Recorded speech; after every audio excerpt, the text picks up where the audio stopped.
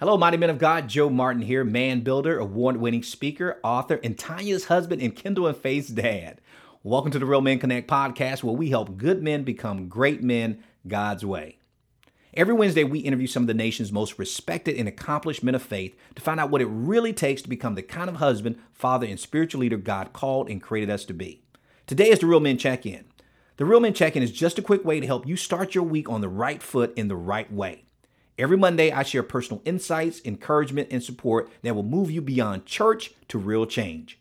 I keep it short, I make it fun, and then I'm done. So let's get started. Real men are faithful, not foolish. You know, a friend once told me that there's a fine line between being faithful and being foolish. Now, when she told me that, she was referring to the fact that as Christians, we tend to use our faith more as a crutch to lean on rather than a platform to stand on. Now, you've heard the language of what I call Christianese, right? When people say stuff like, I'm just waiting to hear from God, I'm praying for my miracle, or I'm just waiting for my change to come.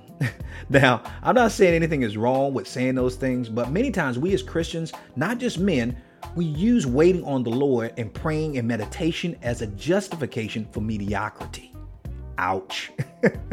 Now, Ephesians 5:17 tells us that, therefore, do not be foolish, but understand the will of God. And see, that's the key, understanding the will of God.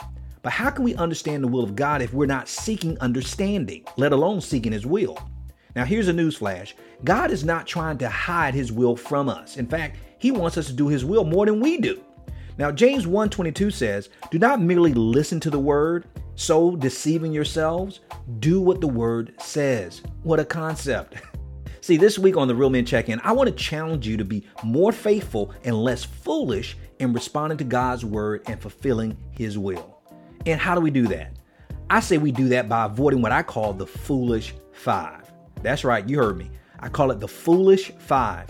Now, you've heard of the final four, right? Well, this is the foolish five that can not only kill your faith, but destroy your destiny as a man. Now, I came up with these as I was reflecting on my work in men's ministry over the past 3.5 years, full-time ministry for the past 1.5 years. And this is after speaking to, personally coaching, leading, discipling, and even mentoring hundreds of men. Now, I believe that these things are not only foolish, but I believe they can be fatal to a man's faith, his family, his friendships, and his future. So please avoid them at all costs. Now, here's the first one, is pride. And you probably already knew that. James 4:6-8 says, God opposes the proud, but he gives grace to the humble. And God, to me, doesn't only oppose the proud, he hates them.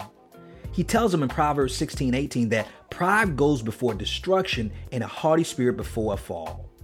Now, whenever I'm being interviewed in the media or if I'm being cornered by women and they ask me, what's stopping men from being the spiritual leader God called us to be? I usually tell them it's our pride.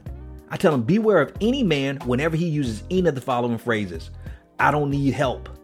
Hey, I got this. Man, I know that already. Or I can do this by myself. See, that's not only a prideful man, that's a dangerous man. God says that he gives grace to the humble, but a prideful man only brings harm to himself and to others. Now, here's number 2, is ignorance. James says in chapter 1 and 5, if any of you lacks wisdom, let him ask God, who gives generously to all without reproach, and it will be given him. Now, you can see why God hates pride, because a proud man will never ask God for wisdom because he thinks he knows it all. And of course, he's never wrong.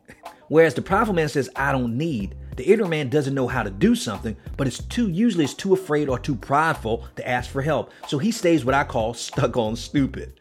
Now, don't get me wrong. It's okay not to know. There's actually nothing wrong with being ignorant, but there's something wrong with being stupid. Now, what's the difference? Ignorant is a temporary condition of not knowing, but seeking God for answers. But stupid is a permanent choice of not knowing the answer, but unwilling to seek answers from God and godly counsel. I tell men all the time that you're only as wise, strong, and wealthy as the number of wiser, stronger, and wealthier men you surround yourself with. Now, my mom used to always tell me when I was growing up, she says, Joe, I don't care how smart you think you are, baby. If you hang around fools, that makes you a fool. So as the Bible says, in all you're getting, get understanding. Now, here's number 3. The third is compromise. The quickest way to lose and erode your faith is to compromise it. Now, the Bible tells us in Romans 12:2, do not conform to this world, but be transformed by the renewing of your mind. Now, as an educator, I used to have a motto in class, and I used to tell my students, if you want to be successful at anything, it's very easy. Just watch what most people would do in a given situation, then do the total opposite. Now, they thought it was funny, but I was dead serious. I actually stole this from Romans 12:2. See, whenever we hear the word compromise, we usually think of the big things like denying God, voting pro-choice, or in favor of same-sex marriages. No, that's the obvious stuff. I'm talking about the small foxes that destroy the vine, like not keeping your word, cheating to get ahead, not finishing what you start, showing up late and leaving early, not giving a maximum effort, not being reliable or being counted on when it counts the most. See, if we do those kinds of things, guess what? We look more like the world and less like Christ. Now, here's number 4, laziness. Now, the book of Proverbs tells us that the soul of the sluggardly craves and gets nothing, while the soul of the diligent is richly supplied. Now, I jokingly tell my students all the time that we should thank God for lazy people. Because if everyone was as motivated as you and me, it would be almost impossible to succeed in life. It would just be too hard, it'd be too tough. But thank God they're not. Now, even though I was being funny when I was sharing that with them, there's nothing funny or faithful about a lazy man who knows what to do, knows how to do it, but refuses to do it anyway because he doesn't want to or he just doesn't feel like it. No wonder the man who didn't do anything with his talents in the Bible was told by the master, "Depart from me, you worthless servant." And then he was cast into the outer darkness. Now, hey, I didn't say it, Jesus said it. And finally, number 5 is apathy. Apathy. Now, of all the foolish 5, to me, this is the silent killer, one of the deadliest to our faith as men. See, pride says, I don't need. Ignorance says, I don't know. Compromise says, I won't do. Laziness says, I don't want to do. But apathy says, get this, I don't care. Wow. See, I don't care enough to get the help I need or get the counseling that I need.